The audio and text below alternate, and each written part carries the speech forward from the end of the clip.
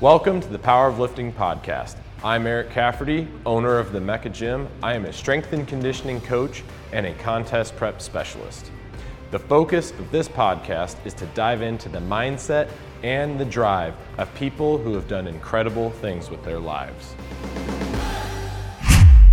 Shall we welcome everybody to the podcast? Welcome all to the Power of Lifting podcast. And I know I say all of our guests are special, but this one, I mean, they just keep getting specialer. Specialer. Is that a word? Yeah, it is now. Okay, it is now. Oh, man. So Miss Maggie McCormick, some could call her the official competition gym mom of the Mecca. I mean, unofficially. Unofficial. I don't know. You can make it official now. You own the place. I mean, I guess so.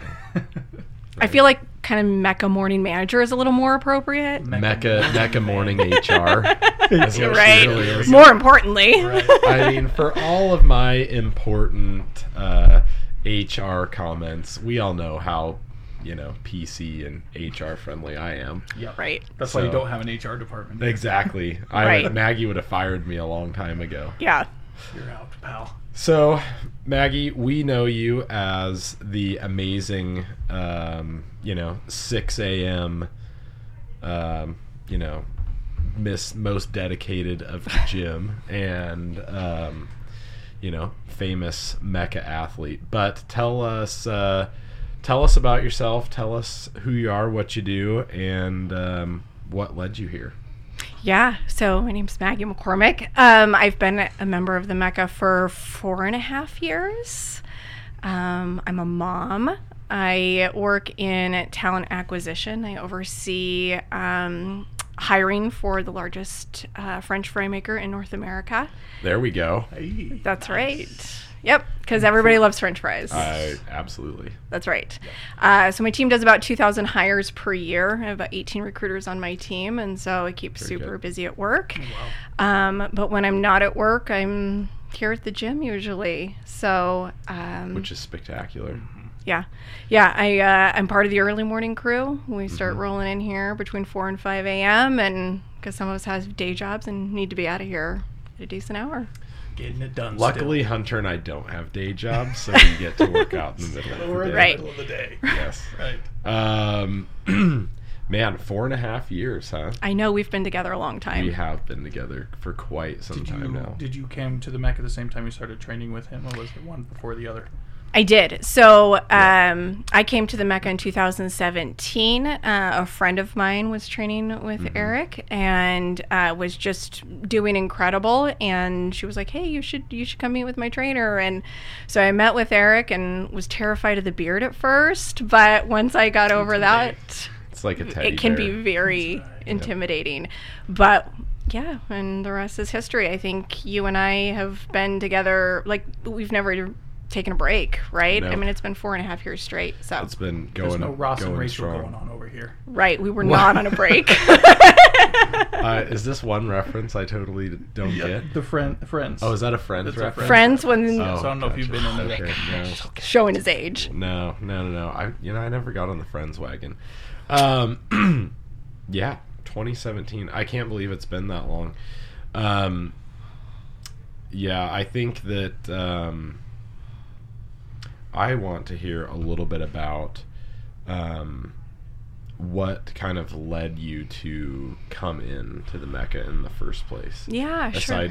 Aside from the poking and prodding of your friends. Yeah, absolutely. So, I had been a dancer all my life. Started dancing when I was 5, danced through high school, and A dancer, we know what that means. right, just to pay the tuition. This is the exact spot coming in right now. Yeah. And then, into my 20s when I stopped doing that and started having a family, right? I mean, life was just normal, just plugging along. And, I went to the gym, but it wasn't anything serious. And, I mean, candidly, looking back, I had no clue what I was doing. Fair enough. Yep. And then when I turned 30, I went through a divorce that was really tough and really shifted into survival mode. I have 2 incredible kids, and I wanted to make sure that I was providing them with a great life and putting them kind of at the front of the line. And so, I did. I just went into fight mode of building my career and getting myself back on my feet. And through that, I just did not put myself into that equation. Over that time, just continued to gain weight. And so I really, at the end of the day, knew that wasn't the lifestyle that I wanted to live. Right. And so, but didn't really know how to connect those dots. And that's when I, ran into a friend that was having some success. Gotcha. Yeah. Yeah. I distinctly remember when you started working on a lot of different things, nutritionally speaking, getting you going with, obviously going through all of the lifting stuff that we typically take people through. What was the biggest obstacle that you encountered kind of when you started really, getting deeper into the process? Like, okay, I'm going to hire somebody, hire a trainer, get my nutrition and my exercise dialed in. Like, what were some of the obstacles that you ran into right out of the gates? I think for a lot of people, daily life. I mean, we all come up with things that are, seem bigger and more important in those situations. And so, you really have to work to find a balance of something that's going to set you up for success. So for me, it was working out in the mornings, right? So that it didn't take time away from my family or my work commitments.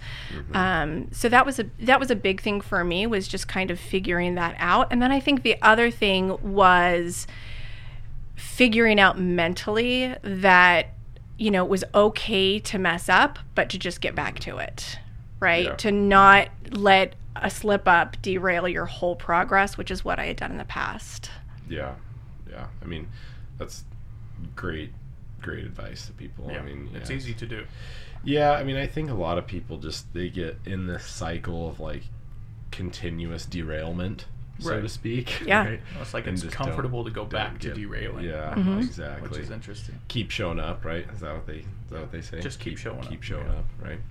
Yeah, and I agree with that. I think getting into that early morning routine was super key. So how would you say that you are involved in fitness now? Gosh. What's your involvement level? I'm all in. She's all in. That's right. I'm in the deep end right now. For the listeners. Yes. Yeah. I'll rephrase that. How do you view fitness now compared to like in years past before you started? Like even before you started thinking about competing? Oh my gosh. I mean, for me, so I had tried a lot of things that didn't work, and I was lucky enough to find something that does work for me. And I think that, now it's so ingrained in who I am, right? It is such a part of me that actually, the part of me that gets up and goes to the gym knows I do it because I'm going to feel better afterwards, versus the person that's laying in bed that wants to stay there because that feels good, right? I know that short-term laying in bed is going to feel crappy at the end of the day. And so, it's that, and then fitness has just become so ingrained. You think it's just in the gym, but then you have the other aspects of your life, which is like, I've been more successful in work. I've been more successful in my personal life. And all of that is a result of my life in fitness. So just continuing to keep that commitment day in and day out, knowing that, who knows in 5 years from today where we're going to be. Yeah. Right. Yeah.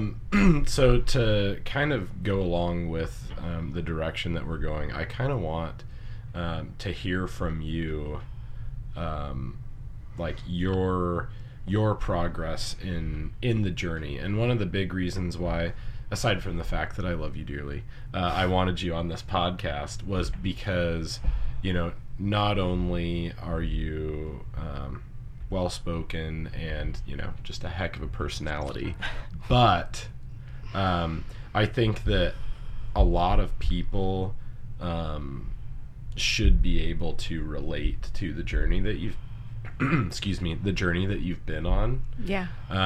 Just because, you were, you're a mom, you've got a, full-time job, you've got a lot of commitments, and, you went from a place where a lot of people have felt, which is kind of stuck, in not having your health where you want it to be to where you are now. So I kind of want to hear from you, kind of what that journey has looked like, and I'll let you take it from there. Yeah, sure. So I think not a lot of people know this about me, but when I started at Mecca, I was about 80 pounds heavier.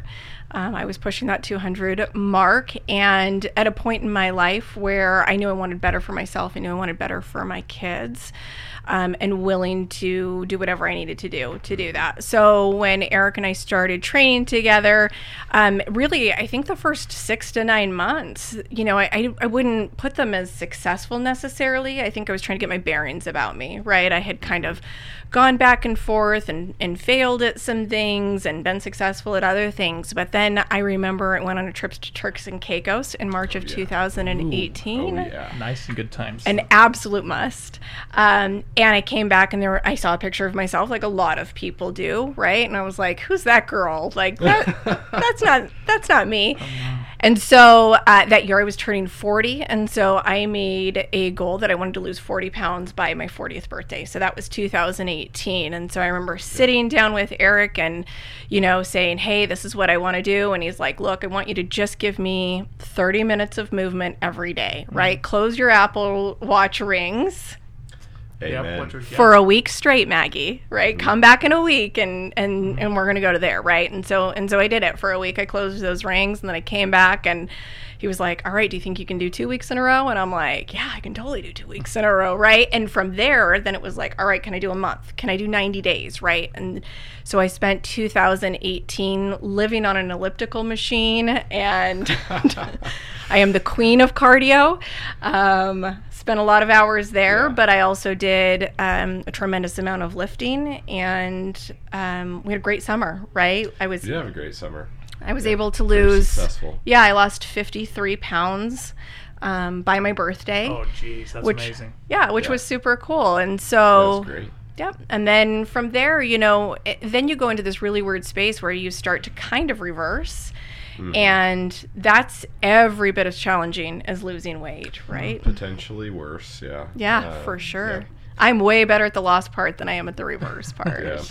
Yeah, I think you were definitely, and it's not just you, everybody it does better with a good concrete goal. Yeah. It's not really good to start into something like this and be like, well, I'm going to arbitrarily, lose weight and build muscle, because that doesn't really keep you showing up or committed too well, right? Yeah. So I think the Apple Watch, that little girlfriend of yours that's... Best boo. Oh, man.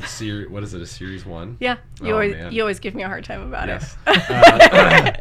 I mean, that's one of the reasons why those things work so dang well. And, just setting like a small goal at first, it's not like, you went from, hey, I want to lose, X amount of weight just to feel good to, I want to actually get on stage like overnight. Right. Like that, that goal did not just happen like, immediately. Now in the back of your head, was that a thought in the back of your mind? Yeah, I think you watched, Jess on the stair mill a few times and was like, man, to do that. Right.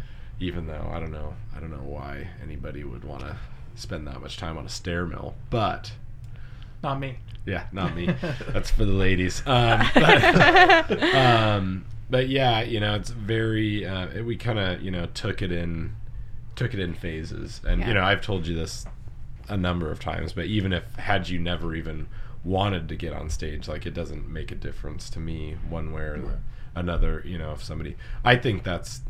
Great though. If things do end up coming full circle and you're like, yeah, I want to see how far I can really push my body, because, compared to when we were, losing weight for health compared to competition prep, like it's really not that much different, right? But it's just that next level of push, right? For sure. This is a lot more that goes into it. So what were some of the differences that you noticed between just losing weight for general health versus, okay, I'm going to throw my hat in the ring to a show? Yeah. So, just losing for health, sure, I had kind of a day and a timeline around that, but let's be real, there was flexibility to that timeline, right? If it didn't happen by my birthday, like, oh, maybe it's 30 days later, that wasn't quite a big deal. Where when you're in prep, you're pushing against a clock, a really solid clock. Yes. And the other thing is, and you correct me if I'm wrong, please, but we didn't have to go quite as extreme on calorie cutting when we were doing it for health, because we didn't have that timeline there, right? Where we kind of amped it up to hit the goals that we wanted to hit for stage.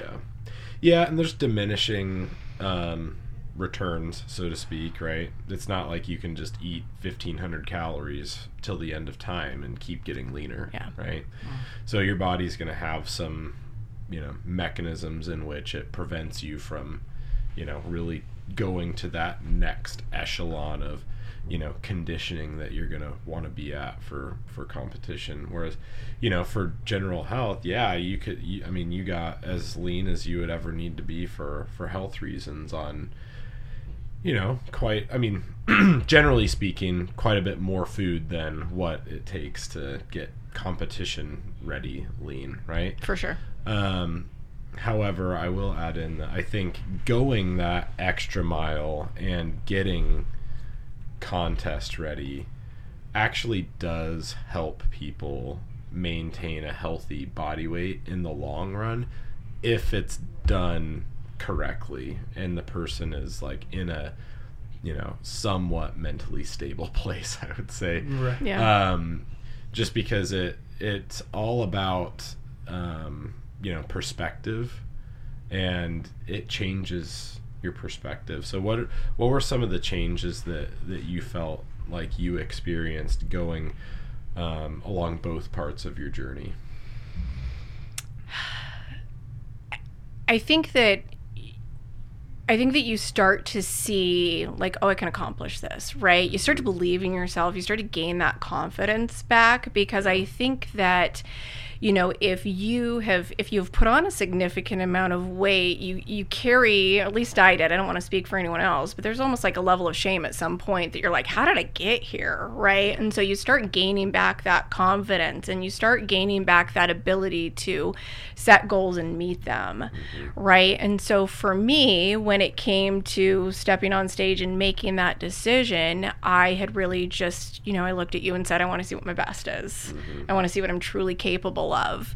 And man, did it pull it out of me, right? Like, I laid it all on the table. I gave it what I had, and just as difficult as it was incredible, right? Like, everyone should be able to have that feeling of accomplishment. And, now I feel like, well, if I did that, what's the next thing I can do, right? What's the next big thing that I can go after? And so you start really chasing down those passions that you have in your life, being professional or personal. Right. It's a momentum game almost, I think. Totally. Well, and even just the way that you were describing your journey, how you started, your thought process was, I don't want to be this way anymore. Like, I don't want to be sick. I'm sick and tired of being sick and tired, is like the phrase or whatever. And then you said, okay, I strapped together a week, and then 2 weeks, and then a month, and then 90 days. And now it got to the point where it's like, oh, I'm going to go on stage and see where I can push myself from there. I don't think there's anything accidental about how that works out in the universe, that once you start accomplishing things, that just continues to roll and get bigger and bigger and bigger. Yeah, you're just accomplishing, more, another goal, and the confidence grows that you're like, I can do this next goal. Even though that goal, like, you look back 2 years, I would have never ever thought that this would be the goal, but now you're 2 years ahead. It's like, I'm going to do this goal now. Right. Yeah, confidence is huge. We talk about that all the time on here. Yeah. I think that I just wish that more people could, like, palpate that feeling. You know what I mean? I think there's a lot of people out there that maybe they don't want to compete or, something like that, which is, like I said, totally fine. But just that, it's like I wish I could explain to like the general population out there, people that aren't necessarily into fitness, like how important doing what you have done is, because and that's obviously one of the big reasons why I want to hear from you, is because I want more people to get in that lane, you know what I mean? Because there's tons and tons of people out there that need to change their health, that need to get in the gym more, that need to flat out just get healthy, lose body fat, gain strength, things like that. And I feel like so many of them are turned off by like what we do here, because it's intimidating, or Sure. that's only for hardcore people, or it's like, no, this is like how fitness should be done. Now you can be Maggie. Well, you can't be Maggie. No one can be Maggie. But you could walk in her similar shoes and go full circle and compete. And there's she's not the only one. There's people that do that. There's a gal at the show that Brad and Elaine gave an inspiration award to, that had lost a ton of weight and got on stage, and she did great, which is super cool, right? There are stories like that. But I think we need to hear from more people like that, and see that you are a normal person. We're all normal people, but people put labels on somebody like me because, you own a gym, you must get to work out all day, right? Or you're you just have good genetics, you've been an athlete your whole life, you haven't had to try, right? Yeah. It's like, okay, sure, yeah sure, all right, pal. Well, but like I can't, for me to sit here and say, no, I've worked my literal ass off, or on, whichever way you want to look at it, for Yes. literally 20 years, like a long time, right? Yeah. But nobody cares, because it's me, and I own a gym, and I've competed in 20 bodybuilding competitions. Sure. Like, Right. It's a weird misconception. Yeah, and it's like, and people, and Maggie gives me a hard time, like, must be nice, Yeah. Just jump on that treadmill and get your steps, Eric. Exactly. Even though, fun fact, I've maybe walked on our treadmills here once or twice. True story. That is true. That is a Yeah. fun fact. That's a true story. Yeah, I'm not surprised. If I want to get steps, I go walk outside, even if it's a blizzard. But That's fair. But, I would just add, so like, and you asked about this earlier, I don't know that I necessarily answered it directly, but like, I'm a mom, I was in my 40s, right? I was overweight. I don't come from strong genetics. I don't come from an athletic background overall, right? And when I walked in here, I do remember walking in and feeling that, am I in the right place, right? Feeling that overwhelming feeling. Yeah. But when I looked around, the thing that was different from other places that I had been is I saw people who had results, right? And I saw people who were genuine in what they were doing. And so I just decided to go with it, right? And I remember one of our very first training sessions, here I am just struggling to feel comfortable, and Corey Wagner coming up and being like, oh, I love your workout top. And I'm like, and I love you, right? Like, I've been obsessed with her since the first day. Do you know what I mean? Just that, like, oh, this isn't as intimidating as I thought. And I know a lot of people in the podcast have talked about it, but I mean, truly, I have never felt for one day that I was in competition with anyone here, right? I always felt like I was working against myself, and that everyone here was cheering me on. And I mean, just the support and prep was something incredible, right? But I mean, people can walk in here and feel overwhelmed by that, but it took, a solid 60, 90 days for me to kind of get my feet underneath me. Yeah, that's totally fair. But I think there's a two-prong approach to that, because for one, it takes a while to change your lifestyle, like completely shift it, both mentally and practically. And then two, it's just like mentally shifting towards a getting results mindset. And I think that the misconception, it's unfortunate, like looking at the Mecca, and I think about this constantly. I dream about this at night because I'm the marketing guy. I'm trying to portray this out to people, that there is that shouldn't be the thought process here. You come here, and hopefully you do see those results. We don't want to like show people that have been very successful in the bodybuilding stage or powerlifting or whatever. But we want to show that they all started in one spot, and then they got there. Like, everybody that went on stage changed from where they were to peak health, and then just took it to the next level because they know that they could. They gained that confidence to do it. Yeah. So it's just like showing that. And then I think, like you said, if you stick with it, you're going to see it, because it becomes very obvious that it's the family atmosphere, the cheering each other on. Right. We're not in competition with each other, but we know that each person's in competition with themselves, and we want to help them get better at whatever they're doing. Yeah. Because, I mean, you could go... and I think a lot of that comes down to, and, I want your input on this, but that obstacle of really changing your habits, because it's almost like you're giving up your life as you know it. Would you agree with that?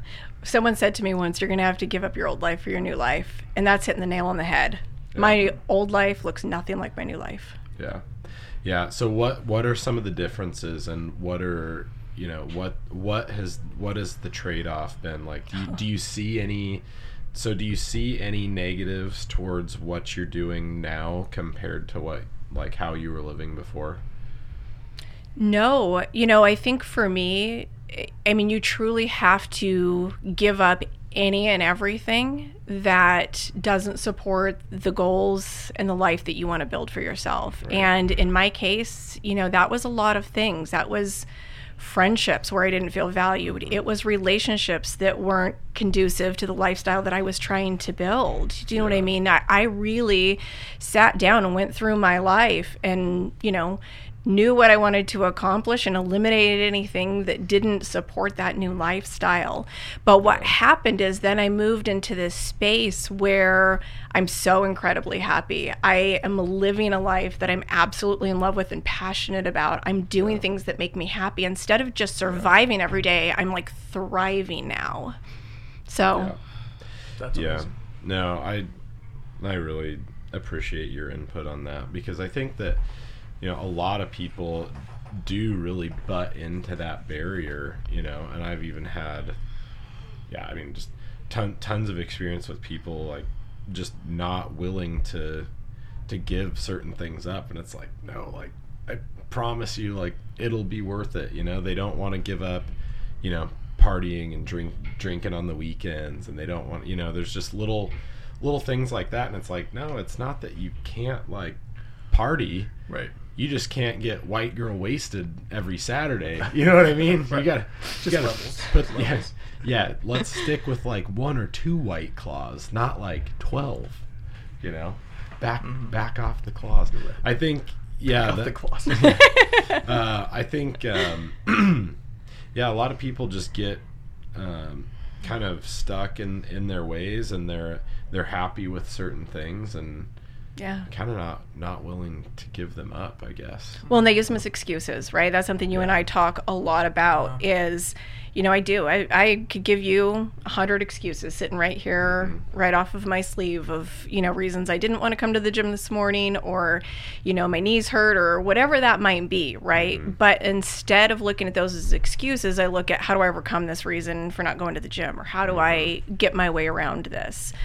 People can be stubborn, and making change is uncomfortable for everybody, but if it were easy. That's right. Everyone would do it. That's right. That's right. Yes, change is uncomfortable. Yep. So, speaking of change,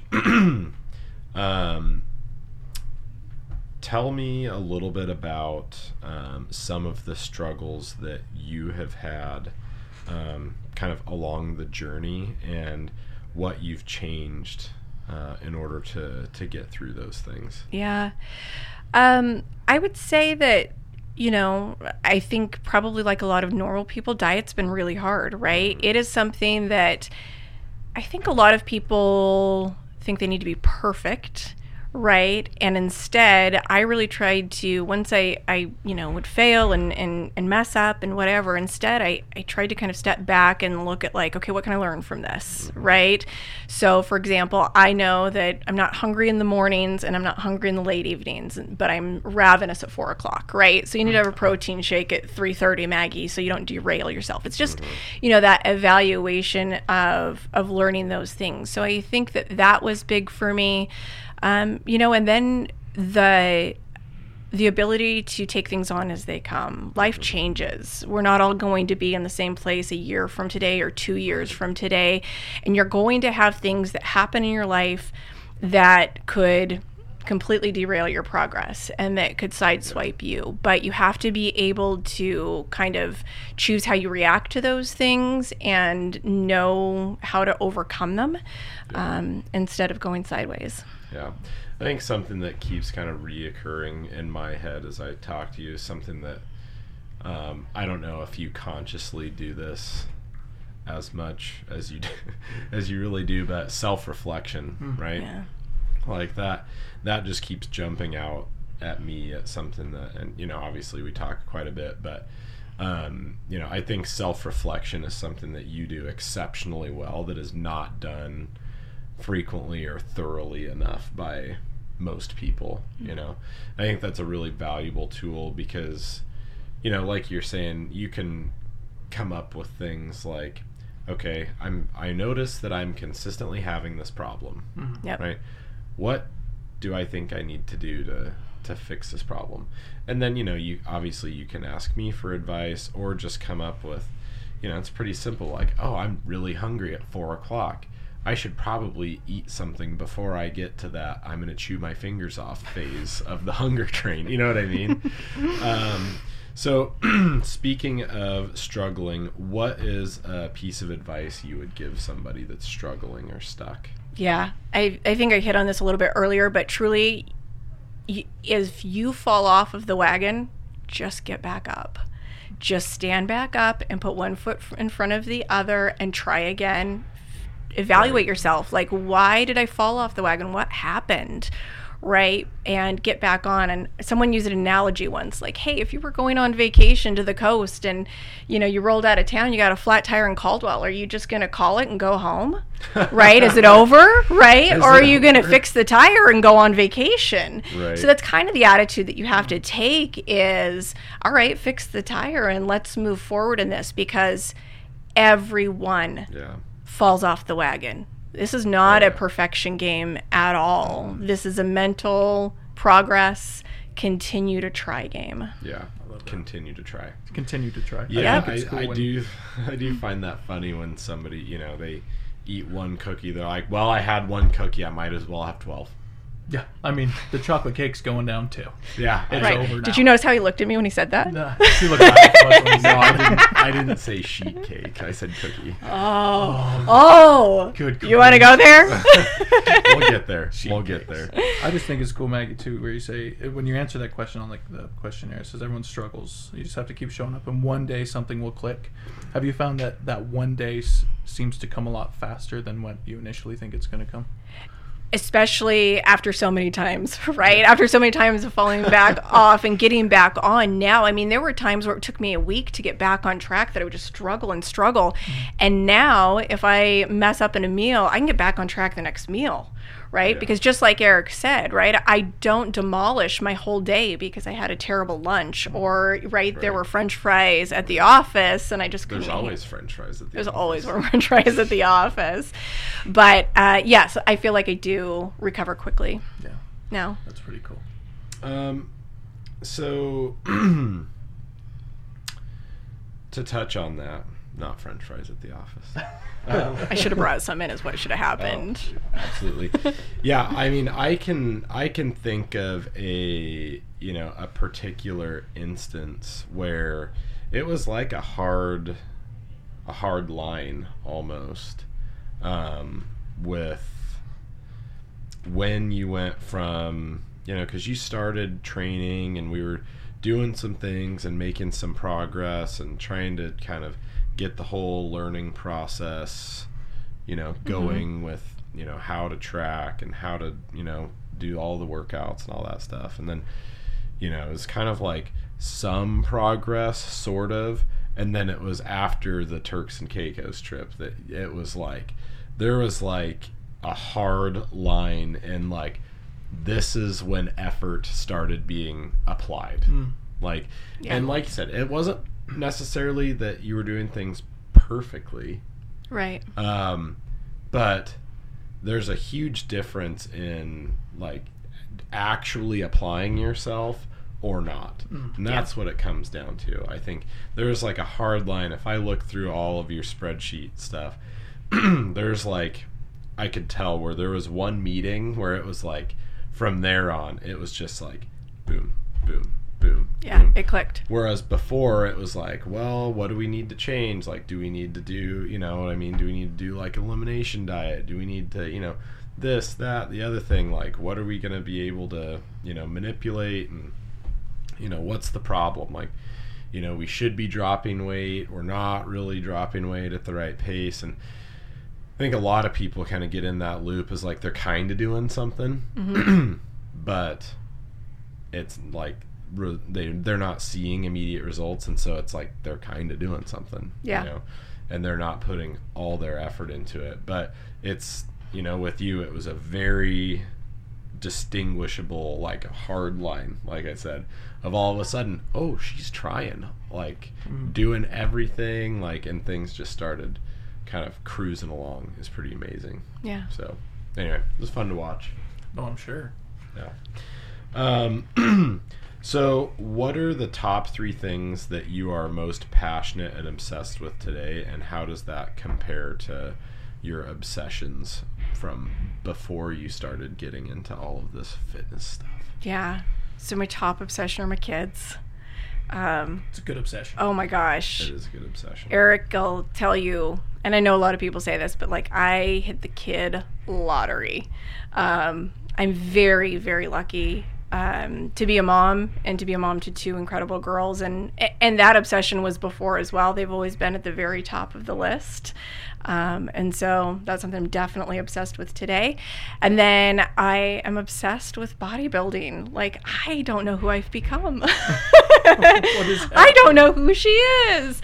That lady? You know, the prep thing for me was, hey, let's see what my best is. And then I went through that experience, and, you know, I really didn't want to step on stage. I didn't want glittery nails and a spray tan, and, you know, I'm not super girly that way. And so I was like, I don't really want to step on the stage, but it's kind of one of those things you have to do to accomplish this. And the minute I stepped on that stage, it was like there was a light switch for me, right? And I was like, oh, she was built for it.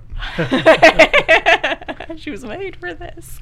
Yeah. So, and now that prep is over, I am just obsessed with what I can do today, what I can do this week, what I can learn, what I can improve upon. You know, I'm obsessed with that too.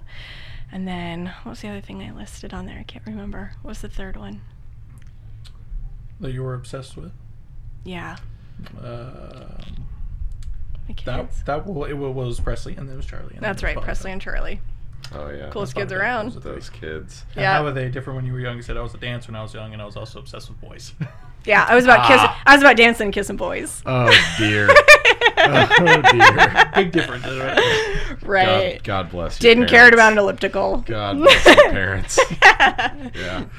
Oh man. So give us a 2 to 5 year goal, professionally and personally. Yeah, so I've kind of had the same 2 to 5 year goal. I've been in with the company that I'm with for 5 years now. I've been able to be promoted within my role, been super lucky. I love where I work, but I really want to get into a place that I can work from any location, so that if I want to pack up my stuff and you know, go to Hawaii for a month and rent an Airbnb and work there, then that's what I want to do. But I love talent acquisition. You have a big impact into organizations and people's lives.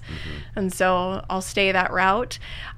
Personally, you know, I just want to see what I'm able to accomplish, right? I want to go on and compete again. I always say, like, this was my warm-up. It's the warm-up. Right? Nice. Yeah. Yep. The first season. Yep. We take it easy on you in the first season to hook you. Oh, that was easy? Yeah. Okay.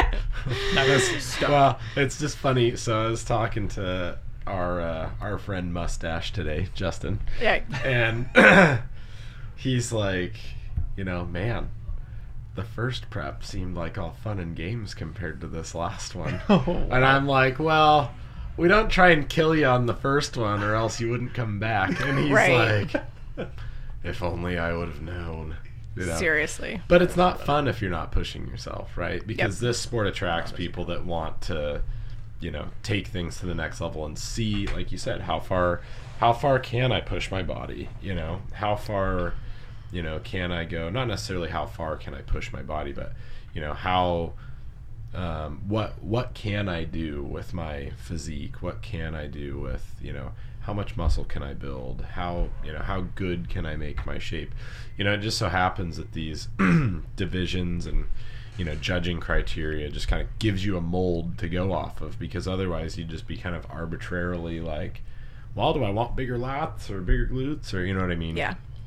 So anyway, it does kind of fascinate me what people's mindset is like after the first prep. To me, from my personal experience, I think my first prep was probably the most difficult, actually. Most people, as they get leaner and leaner, they find it more and more challenging, or as they get better, you end up having to be in a deficit for longer, or you name it. But that part really didn't bug me at all. It was more so like the first one was just so incredibly challenging, just from a change in lifestyle perspective. Sure. Right? Yep. As a 17, 18-year-old kid going from pounding down tons and tons of calories to all of a sudden, oh, you can't eat that. Like, you're limited to this little wheelhouse of food, and then at first you're like, great results, this is great, like the results are very motivating, but then pretty soon you get to a place where you're like, this I'm hungry all the time. I'm going to bed hungry. I'm chewing ice to try and not just chew my fingers off, and you get to experience some different things and experience hunger, and it's kind of as a 17, 18-year-old kid, you don't have a whole lot of life's perspective to pull off of at that point, so you're kind of just a miserable little turd, I think. Yeah. Whereas when you get into this at late 30s, early 40s, right, it's you've lived a life already, right? You have a lot of life's experience. You've been through a lot of things. You've been through things that are hard. You've been through a lot of different situations, and so you can kind of tell yourself, well, this is not the end of the world, I'm just hungry, right? Yeah. Whereas an 18-year-old kid's kind of like, it's the end of the world. It's the end of the world, yeah, because you're hungry, right? Yeah. And I think, for me, like, I mean, sure, there were times I was absolutely hungry, right? Don't get me wrong, but I expected to be way more hungry than I was. I think it was the pure exhaustion, right? Yeah, that was the part. That never did I ever, on a 6 a.m. on a Wednesday, come in and ask her how she was doing and have her say, I'm just so starving. That was never the lead. Maybe there was some hunger comments, sure, but it was never the lead. It was, I am so tired. like, no kidding. I mean, you combined with, I mean, there was times in prep I was here before 4 a.m., right? Like, and you couple that with no food, right? And a low amount of food, and then you go home and you've got to, get your kids to school and put in your full-time job, and then guess what? At night, you're not done. You don't get to just check out, right? But it is what it is. That's the commitment you make. Right. That's the commitment you make, and it can be an excuse, or you just trudge through it. Yeah. Well, something that, can help with the whole day job situation is, and we always talk about steps and cardio and things like that on this podcast, but for people out there that, say they want to start getting in shape, and they want to start changing some habits, what are some of the things that you did that were, relatively simple yet impactful changes that you made to your routine and your schedule, in order to, get everything in or optimize the time you had in the day? Sure. Well, we all have the exact same amount of hours, right? And so it's where are you going to prioritize your time? And so for me, it can be a small, simple thing to get up 20 or 30 minutes earlier to make sure that you have enough time to do your cardio, right? That's a small change that you can do. And, you know, not 3 hours earlier, 30 minutes can be impactful. And then, you know, I would go home and get my work day started. And then usually about, you know, I usually have a call around 10 a.m. and I have a treadmill desk, right? And so I would jump on my treadmill and I would take a conference call from there, usually for 30 minutes, start walking. It's wonderful. Yep. Yeah, and then awesome. Come lunchtime, instead of sitting down and eating, I'd actually grab my dog. We'd go crank out a 1.5 mile walk on lunch, and then I had about 20 minutes left. So that's where I would grab my food and then sit back down at 1 o'clock to work and eat while I worked, right, to get that done. And then I knew about 4 or 5 o'clock I get super tired, and so I would try to get up again about 3 or 3:30, have that protein shake, right, get another little fresh air, and sometimes that walk's 5 minutes because I don't have time to do a 30-minute walk, right, just getting some fresh air and getting back to it. Yeah. No, I think that's really, really valuable. Absolutely. Yeah. And I will say that I think that I am the dog MVP for all of the steps that I make everybody do, because there's a lot of happy dogs. Very. Because of me. Very. And because of our coaches here at the Mecca. So Team Mecca is very pro dog exercise as well. There's a lot of walks that happen. Pro dog. Yep, for sure. And so anyway. Yep. Shout out to us for giving the dogs of the world exercise. Yeah. What's the first thing you think when you wake up in the morning? I think about my goals. The minute my eyes open, I think about what am I going to do right now to go hit this goal. And, you know, I'm excited about it. I'm excited to get on my feet and go and see what I can do to, you know, make a little bit of progress today. So that's really the first thing that I think about. We paid her to say that. No, he did not. So, here's a good question. Let people get to know you a little bit better. Sure. If you could have dinner with 3 people, dead or alive, who would they be and why? I love this question. I hate this question. I love asking this question. Yeah, you know, right out of the gate, it's pretty easy for me. I lost a long-term boyfriend that I was in an 8-year relationship with suddenly and unexpectedly in 2020 of a massive heart attack at 44 years old, which, you know, again, another thing that got me through is fitness, but that is the first person that I would like to sit down and have dinner with. Yeah. I lost my grandmother when I was 9 years old, who I was very close with, so I'd like to sit down with her as well. And, you know, I don't know. I think for me, I really admire just strong women role models, right? At the end of the day, I think a lot of, you know, I would totally eat dinner with Michelle Obama. I'd like to pick her brain a little bit. Oprah? Nope, not Oprah. Not Oprah. Michelle Obama. I mean, I'm not going to turn down dinner with Oprah, but I wouldn't say no. She might bring Michelle. Right. Yeah. It's just like, could have I him, will Oprah if you bring Michelle. You could have him as a double date. Right. There Yeah. Perfect. Yep.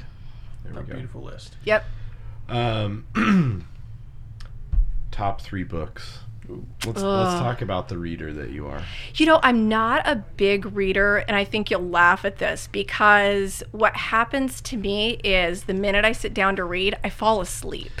I have the same problem. That's right? Fair. Your eyes get so tired real quick. Yeah. Oh, man, it's rough. Yeah, especially when you have early mornings and you're tired, and it just relaxes me and I'm out. But that being said, I do have... So you're an audiobook type of girl? I'm not. No, because I'm, you know, in recruiting, you're on the phone all day long and talking to people. I don't want to be talked at in my ears. So, That's right. Already enough. Yeah.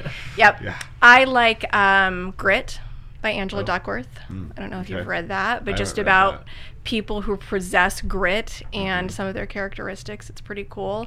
My favorite book is called The Untethered Soul by Michael Singer, and that book is about overcoming the mental boundaries you set for yourself. Is that fiction, nonfiction? Nonfiction. Oh, very good. Yep.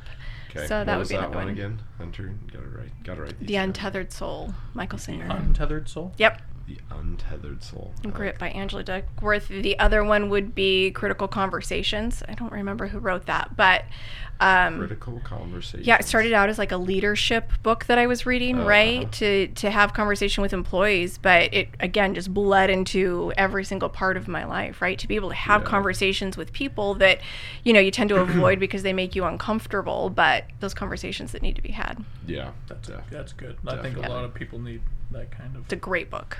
education Yeah. in life. We like the hard conversations in this room. Gotta have the hard conversations. Yeah. Are you a moviegoer? Yes. Yes. A moviegoer. So, funny thing, we were driving to Seattle, Maggie and I, and I talked about this on Brett's podcast too. Right. How we were talking pop culture stuff and in the car on the way down there, and I'm like, you know, Braveheart, Last of the Mohicans music, and I'm like, what movie is this from? And she's like, dude, I don't know. Stop. And I'm like, oh man, Maggie's not in pop culture, but I think it was just not the right kind of pop culture. Right. Eric's also like 12 years younger than me, so. I mean, you were so funny on that she's trip. more into the rom-coms, I think. That's what it's all Nothing about. wrong No, with that, man. you were on one with the music on the way up there. yeah, As we rolled into Seattle, and it was like foggy and rainy and dark, and he was just blasting the Last of the Mohicans, and I'm like, who are you? That was great. That was the inside mind. It was a vibe. Yeah. It was a vibe. Yeah. It was a vibe. Yeah. We'd been on the road quite some time at that point. Like, I just gotta finish this strong. Yeah, Yeah. right. Yeah, this is all for his mental Yeah. stability. He was just trying to. Everybody in the Finish the back had battle here. earbuds on, right? Yeah, Tuning right. him out. I'm like, I'll play. Yeah. She got stuck in the front seat with me. Top 2 movies for you. Oh, Cinderella Man. Number God, one. It's a good movie. It's a Okay. great movie. Just, you know, someone who, you know, was at the top of their game and fell to the bottom and fought their way back. I really try to model my life around that. And then my favorite comedy is Old School. Oh, dude. Yes, we did talk about that. We did talk about it. You're my boy, Blue. Yep. You're my boy. Yeah. I think you and I talk about that almost on a monthly basis. Yeah, I mean, it's got We to love be- that movie. Yeah, we've got to be. I still want to go around and kidnap somebody that I know at one point in the van to initiate them. I just think that'd be hilarious. I'll film it. Yeah, and then, you know, you've got these kids and, gosh, that just got in trouble. It was in the news. The kids, it's like in Fruitland. Did you hear about that? Oh, yep. Oh, dude. So these kids, apparently, I don't know a ton about it. Hopefully I don't butcher this story, but there's like a football team or something in Fruitland that like kidnapped some of their younger classmen, younger players on the team, and like did some weird crap to them. Hazing. Man. Yeah, hazing type stuff. You got some like, hazing going on? but like beyond the type of stuff, like, come on, I played competitive ice hockey. Like, Yeah, I'm sure it got pretty we were weird, Yeah, right? yeah. This goes beyond the typical, like, I put icy hot in your jock, you know? You're right. Like, Jeez, that's just it's like, terrible anyway. dude, yeah, well, let's not get into that too far, but yeah, so Yeah, that's too bad. then I hear stories like that, and I'm like, yeah, maybe I won't go fake kidnap any one of my friends. Yeah. I don't want to be in the headlines. I don't want to next get to in these the, yeah, guys. exactly. I Yeah. don't want to be in the headlines for, oh, local business owner. Right. kidnaps- Owner of the Mecca Gym. Yeah, kidnaps employees and, you know, zip ties them, and anyway. And shows them Old School. No, Yeah, Yeah. right. that would be good. That'd be a feel good And story. ties cinder blocks to their, yeah. No. Stop immediately. So, tell us a little bit about your music selection in the gym.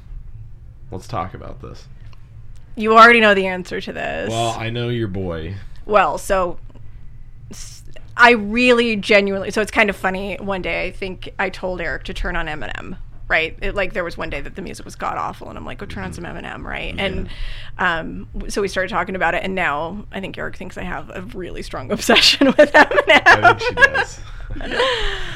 I really, I know a lot of people say this, but because I spend a significant amount of time in the gym and I do a significant amount of cardio, right, I listen to a lot of music. And so really... So let's talk about that with the music and the cardio, since you mentioned that. You are somebody that has to do an exceptional amount of cardio for, especially for competition prep. So that would be a good word of advice, because everybody's different. What are some of the tricks that you use to keep yourself occupied through doing some of that longer duration cardio stuff? Right. So I'm super passionate about you never cheat on your cardio. First of all, you never cheat a minute of your cardio, because you're only cheating yourself. Never cheat on the gym, never cheat on your cardio. Right. Get off my soapbox there. But, a lot of people like to watch shows. I actually hate it. I don't like just looking down. It makes me almost a little bit dizzy. I know that might sound funny, but I get a little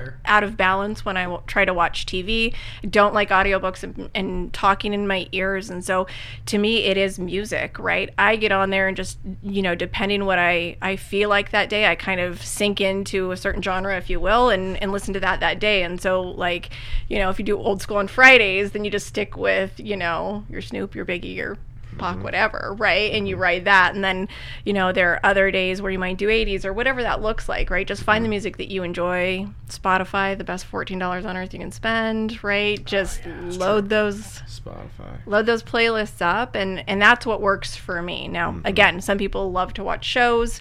I see people reading books, which I have no clue how coordinated you have to be.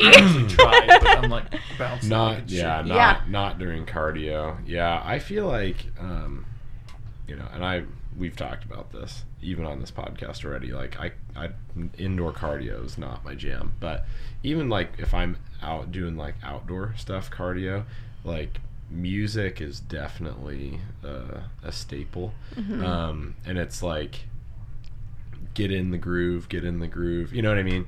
And it's almost like at first you start off listening to that music, but that's almost like a trigger just to let your mind wander.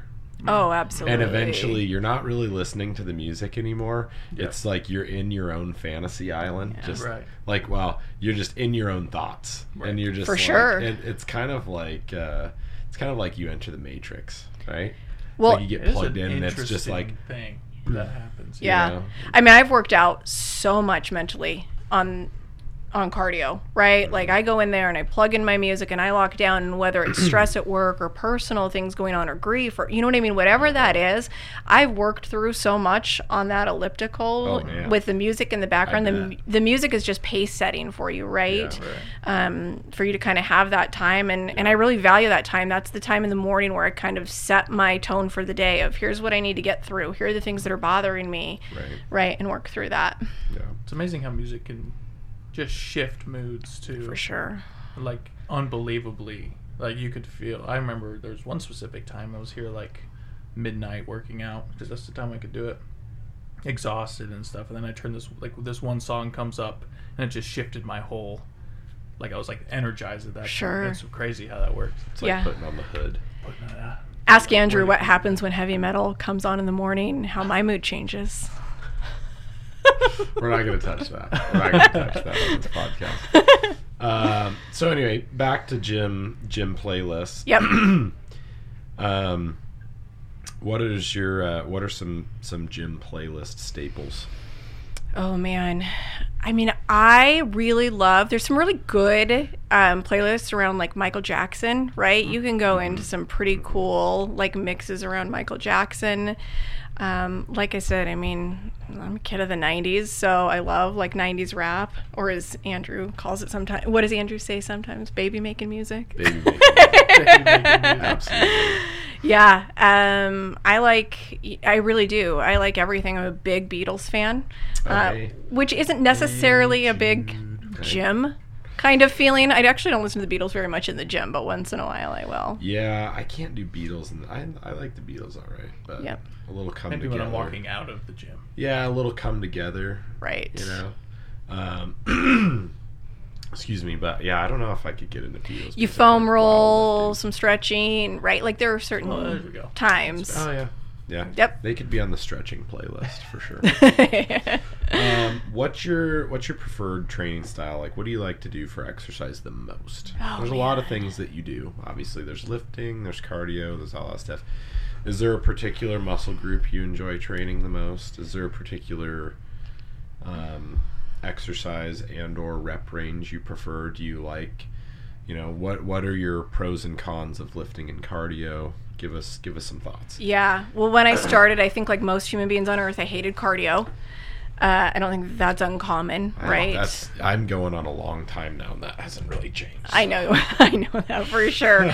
But over time, I've really learned to love it. I love that feeling of getting my endorphins going and my blood flowing and getting off of there and feeling kind of myself suck that air, right? I actually do really enjoy cardio. I mean, the runner's high that's a real thing. Yeah. Yep, for sure. And then as far as lifting goes, I mean, I'm a bikini competitor. I'm always trying to build my booty, right? At the end of the day. Butt stuff for the win. That's right. W. But I love to deadlift, which is... Nice. Yeah, I didn't necessarily expect, and I will do shoulder raises for the rest of my life. Yep. Just pumping out. Just raising your arms. Pumping out. Over. Right. And over. Yep, till I can't lift them. Side raises until... Really, just from dusk till dawn, just all day long, side raises. Just go for it.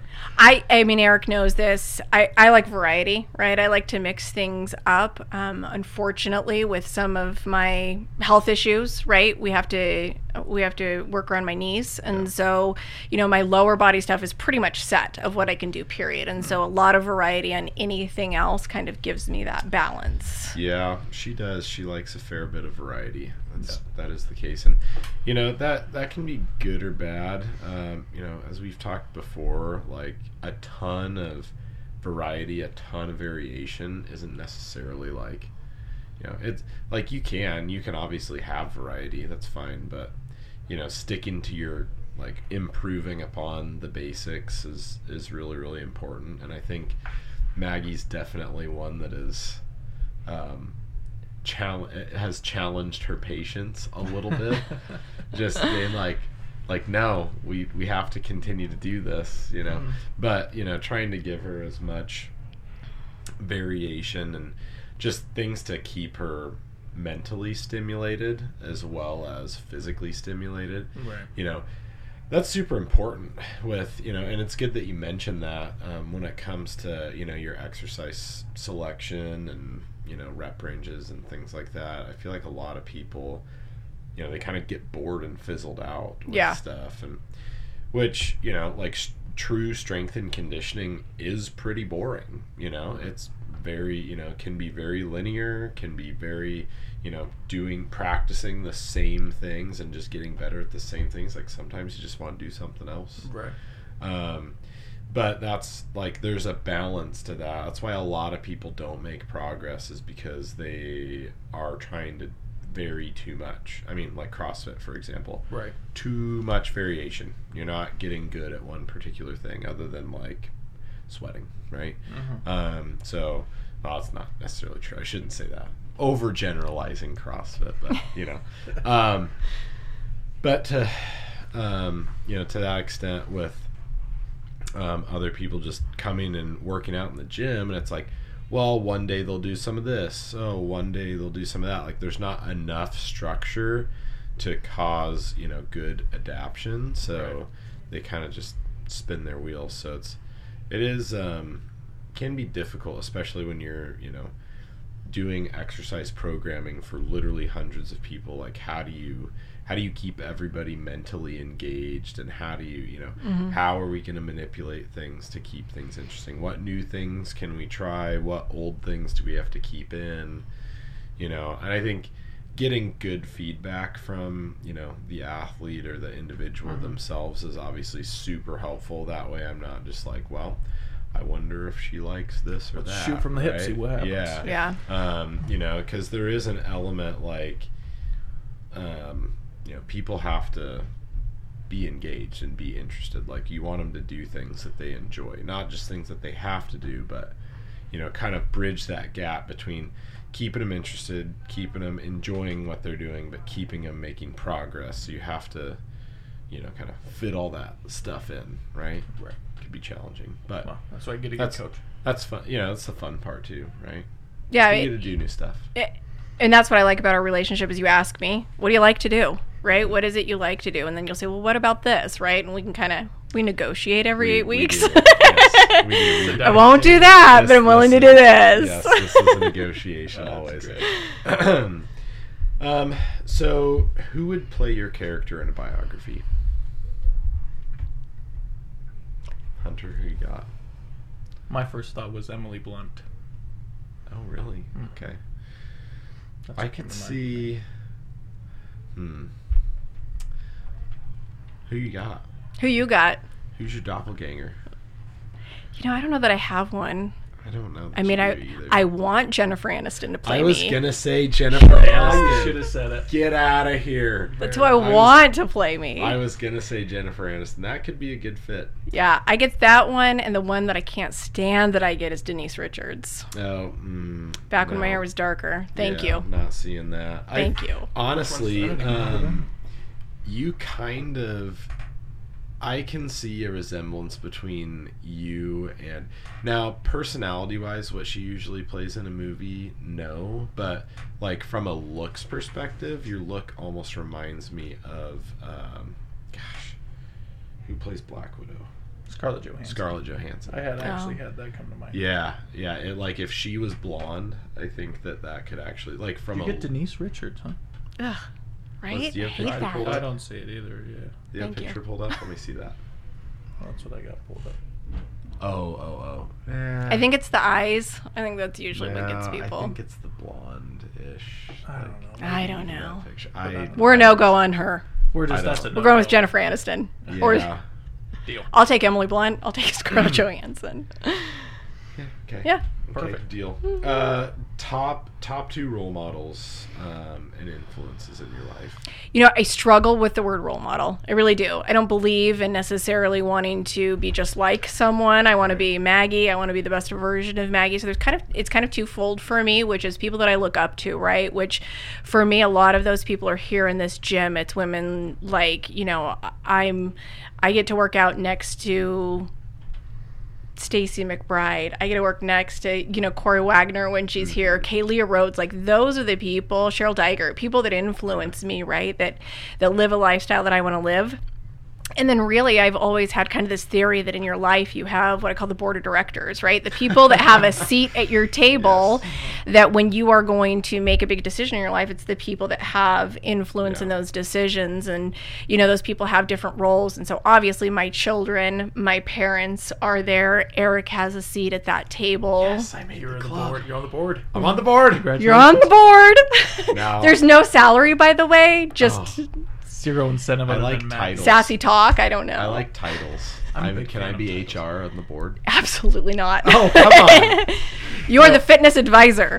Yes. That's your role. All right. Stay in your seat. All right. Stay in your lane. Stay in your lane. So, those are some of my key people that influence my life. I like that. Cool. Yep. Everybody has a board of directors. Well, they should have a good board of directors. They should. Yeah. You should, because those are the people that you go to, right? If I go to Eric, I mean, we've had conversations where I said, hey, I'm thinking about this job, right? And how's this going to impact my fitness, right? And I knew that if I took that position, that it was going to take away from what I was doing here, right? And he can, weigh his perspective in, and how's it going to affect my kids and those sort of things. So it's having those people that you go to that you trust to be honest with you. I really like that. Yeah, I think that's really cool. And that's something that we definitely haven't heard before, on this podcast, is having kind of because I think a lot of people can relate to that, right? You kind of have your people that if you're going to make a big decision, it's and you're kind of on the fence about, obviously you're a big girl, you can make big girl decisions on your own. But if you're I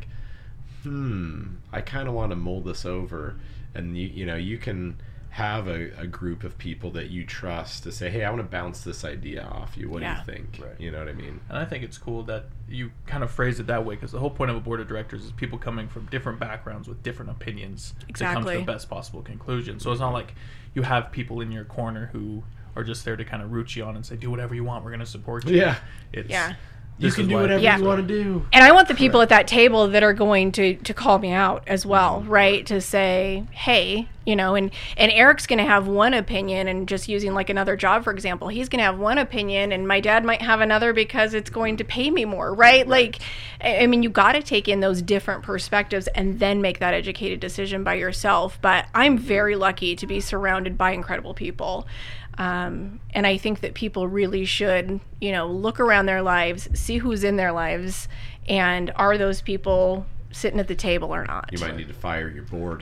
You got to get rid of the board. I have fired people at my board. I guarantee. all good company. All right, I promoted them to fans. Yeah. Beautiful.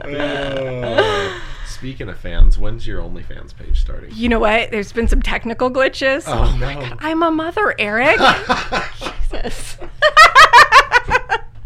Oh, man. Good Lord. Well, if you're lucky enough to find yourself at the Mecca between the hours of like 4:30 a.m. and, 7 a.m., you are lucky enough to be in the presence of wonderful Maggie here. And she is a treat. I've enjoyed every moment of coaching you over the years, and it just keeps getting better and better. So I just want to thank you for being such a dedicated young lady. And thank you, for being sir. yourself and being awesome. Always authentic. I think people can learn a lot from Maggie in that regard. There's, she is not a person that I ever have to worry about, reading into things. She always speaks her mind and is well spoken and clear. So that's appreciated. For anybody out there that has a coach or a board of directors, beating around the bush does not help anybody. So nope. I think that comes from a good old HR background, and plus your wonderful personality. Thanks. Pretty direct. But it's been a pleasure. So I just wanted to let everybody know that we've enjoyed having you as part of the family. It's been great. Thanks. Yep. And you also set a great example for others out there. So that I appreciate. And you've mentioned some other names on the podcast that are also, I'm super proud of our whole group here to have, especially a group of strong females that have great personalities, but all get along so well. For whatever reason, I think that it's just rare these days to have a group of women that jive as good as a lot of the ladies in here do. I think you're all just awesome individuals, so that's why it works. But they're all awesome. They're all just great. They're all just great people. So, agreed. So thank you for being on. Do you have any closing statements for us? No, just thank you. I mean, I've always said, I'm so lucky to have you in my life, and you and I have just been we've been through a lot, right? At the end of the day, we've been through a ton, and I've always said that Eric's the compass on my journey, right? I know that we wouldn't have had the successes that both of us have had without each other. So thank you, sir. You're very welcome.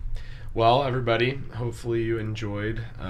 Hit Maggie up on the socials if you're have any questions for her. She loves getting the DMs. Love it. And we will see you next week. Thanks, everybody. Thank you for joining us on the Power of Lifting podcast. Be sure to like, comment, subscribe, and share. For more content like this, follow Eric Cafferty and the Mecca Gym on all social media platforms.